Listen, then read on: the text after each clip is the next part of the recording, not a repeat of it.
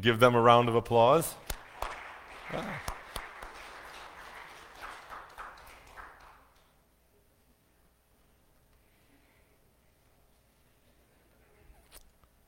I have to tell you before I start that, pastors pray, and I was doing a lot of praying just a few minutes before that song started. Spare the rod and spoil the child. It's an old saying. It refers to discipline, and I'm not sure the saying is even used that much anymore. And that's partially because I think disciplining a child isn't as popular as it used to be. Some supposedly enlightened people believe firm discipline could damage a child's spirit. It could hurt little Johnny's feeling, and Lord knows we wouldn't want to do that. But discipline is about raising kids to become better adults. Discipline helps adults become better people as well. Discipline helps teach us right from wrong. It shows us that our actions have consequences. Discipline, when properly administered, is all about love. This past week, I talked to a couple moms about discipline, and I want to share with you just a few of the things that they said. Now, I'm sure some of that, what they said, is going to be very familiar to you. You either administered similar discipline or you received it. For one, when a young teenage girl refused to come in the house one night after staying out late, her mom called the police.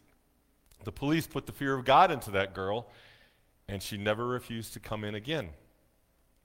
One mom told me this, and I happen to know her very well, that she used to carry a wooden spoon tucked in her pants when she took her younger son out shopping. The memory of previous spoonings for bad behavior was a good deterrent to future bad behavior. I learned that sometimes the best discipline is letting your kids fail so they will learn a lesson. Another told me that one boy knew that foul language would be met with a bar of soap in his mouth. Time out and being sent to the room can work for most kids, but it doesn't work for that child who really likes time alone in his or her room. One mom talked to her daughter's teacher about the enormous amount of homework her daughter was bringing home every day. And it turns out this very popular fourth grader used all her free time at school to socialize instead of doing her assignments. So the mom and the teacher made a deal for discipline. Too much socializing meant the little girl had to stay inside during recess. One little boy laughed at his dad after he received a spanking for being defiant. He said, "That didn't hurt." The resulting spanking hurt just a little bit more. The writer of Hebrews had this to say about discipline that comes actually from God. He said, "My child, don't make light of the Lord's discipline, and don't give up when he corrects you. For the Lord disciplines those he loves, and he punishes each one he accepts as a child." As you endure this divine discipline, remember that God is treating you as his own children. Who ever heard of a child who is never disciplined by its father? If God doesn't discipline you as he does all of his children, it means that you are illegitimate and not really his child at all.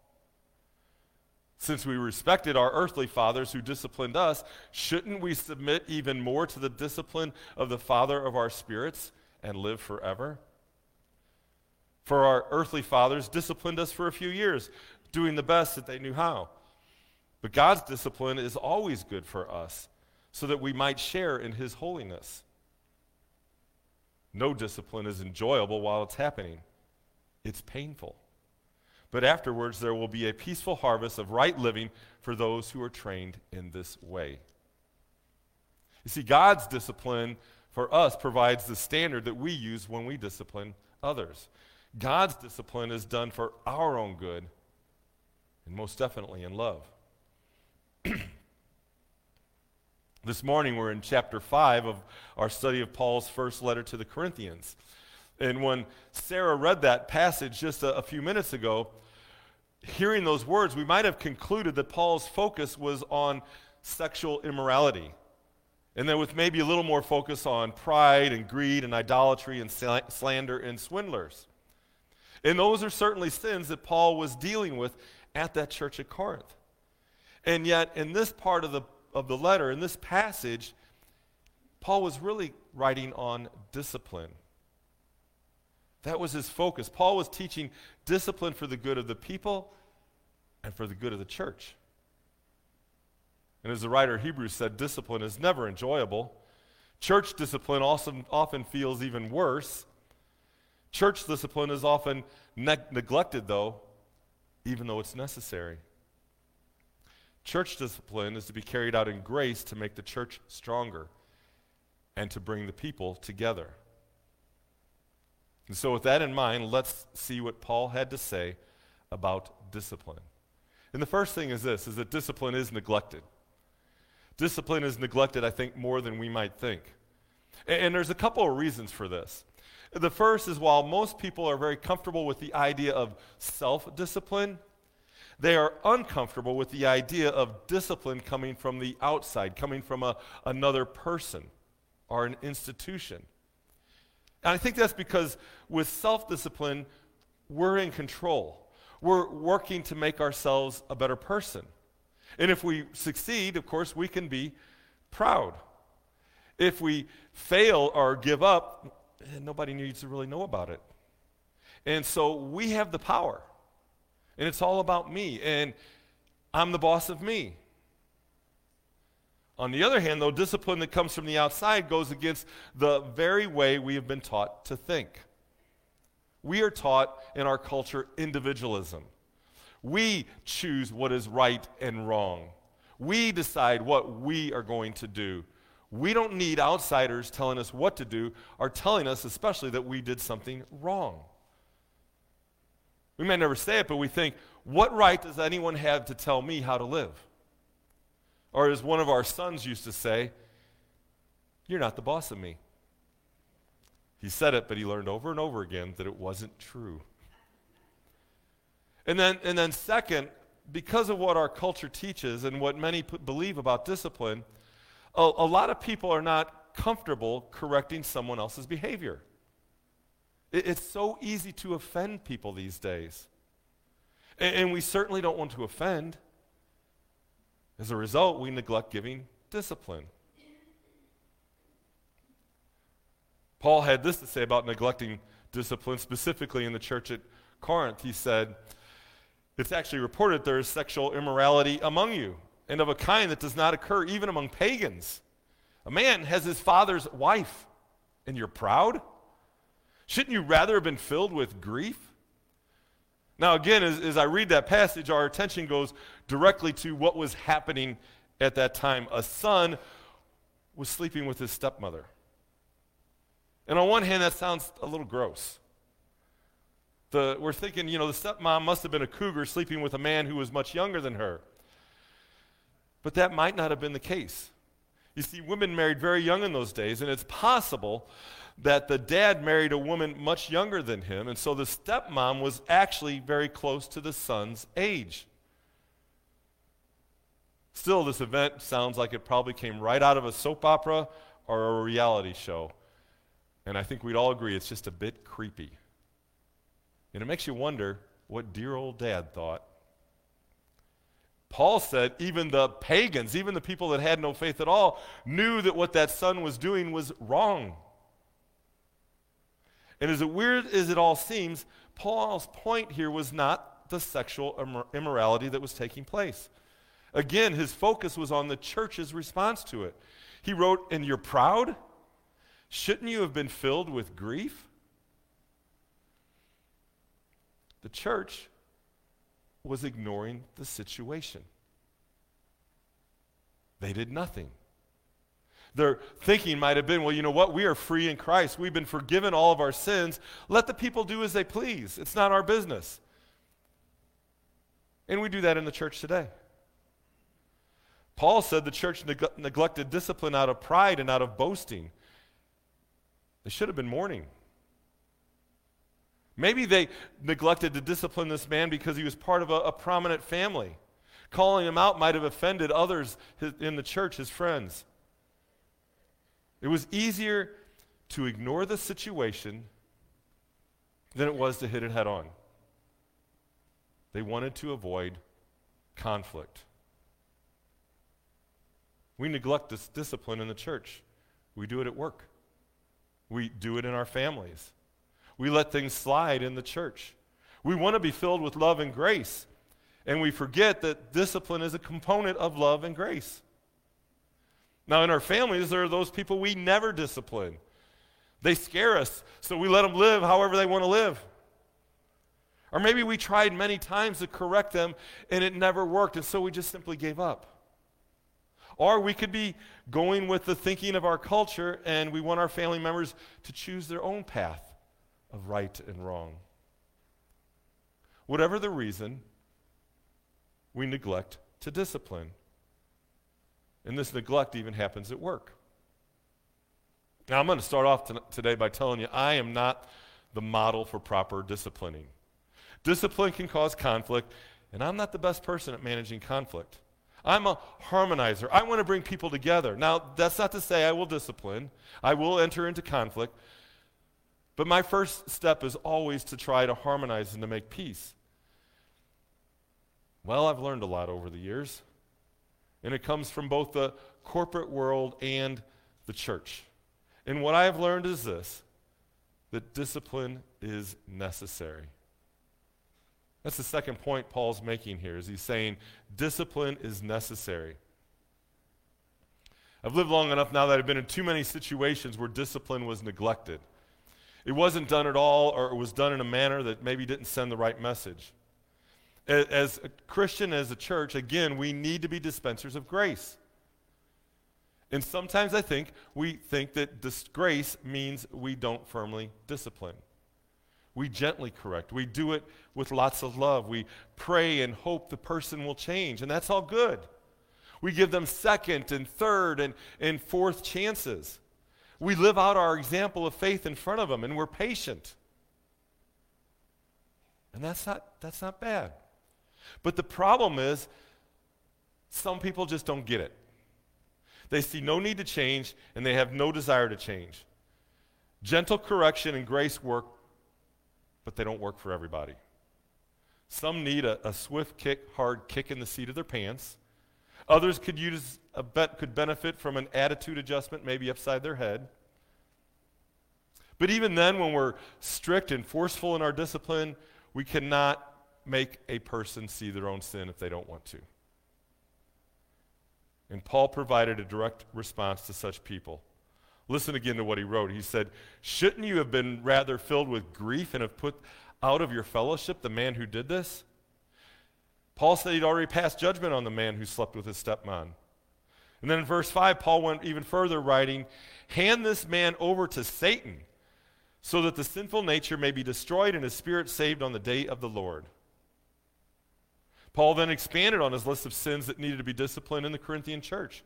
In verses 9 through 11, he wrote, "I have written in you my letter not to associate with sexually immoral people. But now I am writing that you must not associate with anyone who calls himself a brother, but is sexually immoral, greedy, an idolater, or even a slanderer, a drunkard, or a swindler. With such a man do not even eat."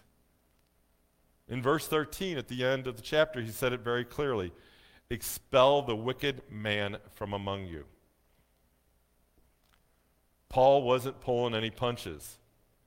The church needed to remove this man and anybody like him from their congregation. Now, Paul wasn't saying that we kick out everyone who made a sinful decision. The building would be empty. Paul wasn't talking about the person who made a horrible, sinful mistake, either intentionally or unintentionally. He wasn't talking about someone being caught in sin and admitting that they had done wrong. Paul here was referring to stubborn, arrogant, rebellious people who refused to even admit that they had done something wrong. They dug in their heels. It was as if they were saying, "We don't care. We're going to do what we want to do. It doesn't matter what you think, what God's law states, or who we hurt. We're going to do as we please." I'll say it again. They were pride-filled and arrogant. They felt they were better than others. And our world, unfortunately, is filled with people like that. And sadly, some of them are even in church. Paul said these folks needed to be removed from the church so that they would realize the seriousness of their sin. But he also put limits to this expulsion. When Paul said don't associate or eat with such people, his meaning wasn't exactly what you and I might think. Paul wasn't saying we shouldn't spend time with such people. He wasn't saying that we had to ignore them and completely push them out of our life. Now, Paul here was actually talking about something different. The meal that he was talking about that they would eat together was the Lord's Supper, or what we call communion. When he spoke of associating, Paul was speaking of meeting in houses for worship. See, the faithful could be friends with those who were under discipline. But these arrogant sinners would have to change to be accepted back into the church congregation. Discipline is necessary. The people Paul was speaking of damaged the church. Their presence caused problems. The most severe step in church discipline is to ask someone to leave. And it doesn't happen very often. But there are those times when such severe discipline can be necessary. In the workplace, people who blatantly break rules or refuse to do their assigned work can destroy morale. Such people bring down those who are doing their job. You know, the question that can be raised by tolerating such behavior in a person is, from the good workers, is why would I work hard when I see this guy doing exactly whatever he pleases? Or in the church, why would I follow God's law when she openly defies God's words on how to live? And the thinking is they're not only doing stuff like that, they're getting away with it. A few poor workers or a defiantly sinful person can ruin an entire workplace. It can ruin an entire church. And sadly, it doesn't take many people to do that.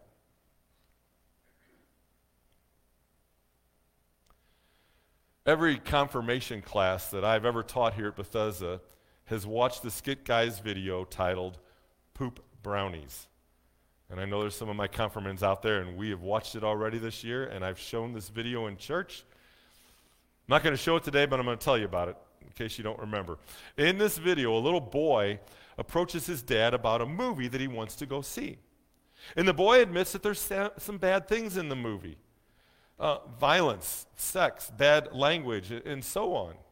But the boy makes it very, very clear. He said it's just a little bit of violence. It's just a little bit of sex. It's just a little bit of bad language.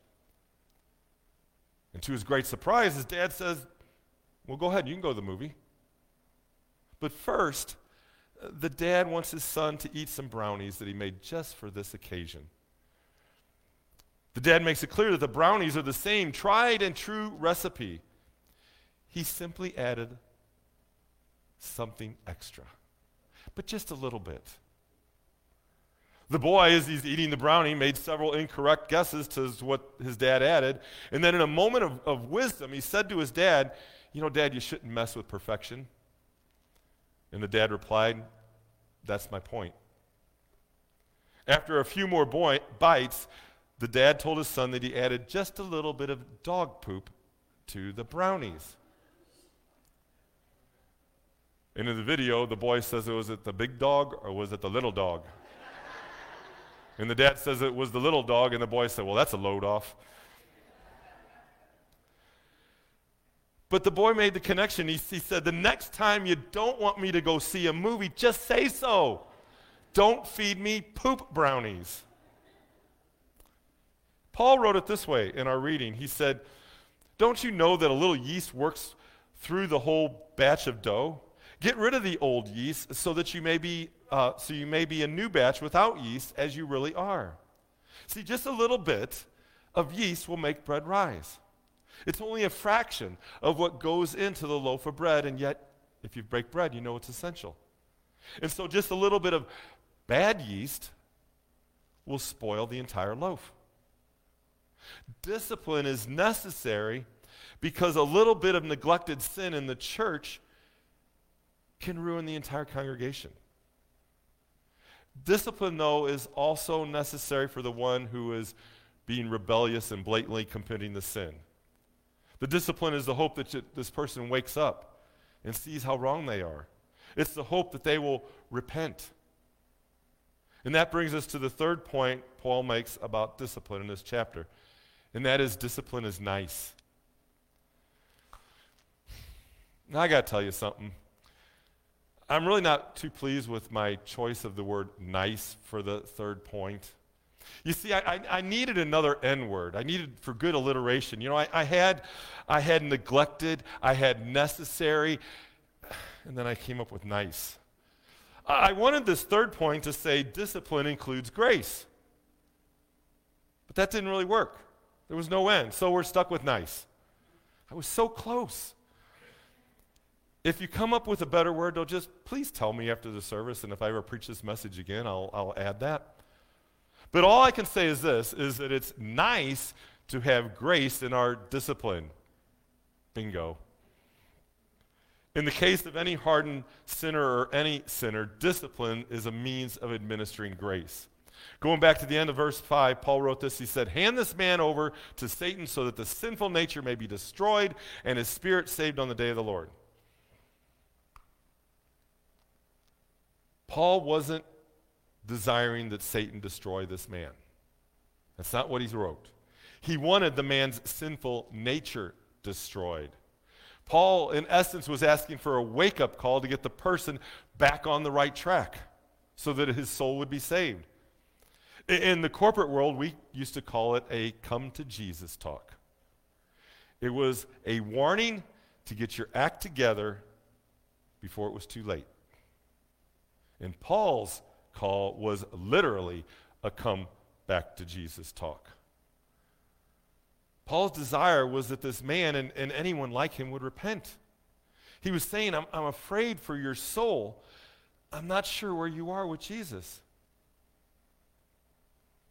You know, we need to have those talks with those that we care about when they're off track and they don't seem to care that they're off track. And then there's one last lesson I want to share this morning from Paul's words. It's simple, but it's very easily missed in this passage. Paul's, what you might say, harsh discipline was directed at the people in the church, the people who profess to be Christians. He addressed those outside the church in verse 10. He said, I'm not talking about the people of this world who are immoral or the greedy or swindlers or the idolaters. At the end of the chapter, Paul added, what business is it of mine to judge those outside the church? Are you not to judge those inside? God will judge those who are outside. And what Paul was saying here, I think, is that we should be concerned about the morality of our world. That's important. But we can't expect the people who don't know anything about Jesus to live the way God wants them to live. They don't know any better. So we love those outside the faith. We demonstrate the Christian life to them. We tell them about Jesus, and we can even warn them. But we leave the judging to God. It's important to be concerned about our world. I'm not saying that. It's very much something we should do. But our first concern should be directed to the people sitting in the pew with us.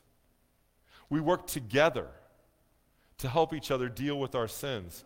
We discipline those in the church who blatantly and without regret go against God. We seek to unite as a body of believers who are focused on our Savior. And we ask God to help us provide necessary discipline with grace, with the goal of bringing us all together in the name of Jesus Christ. Amen.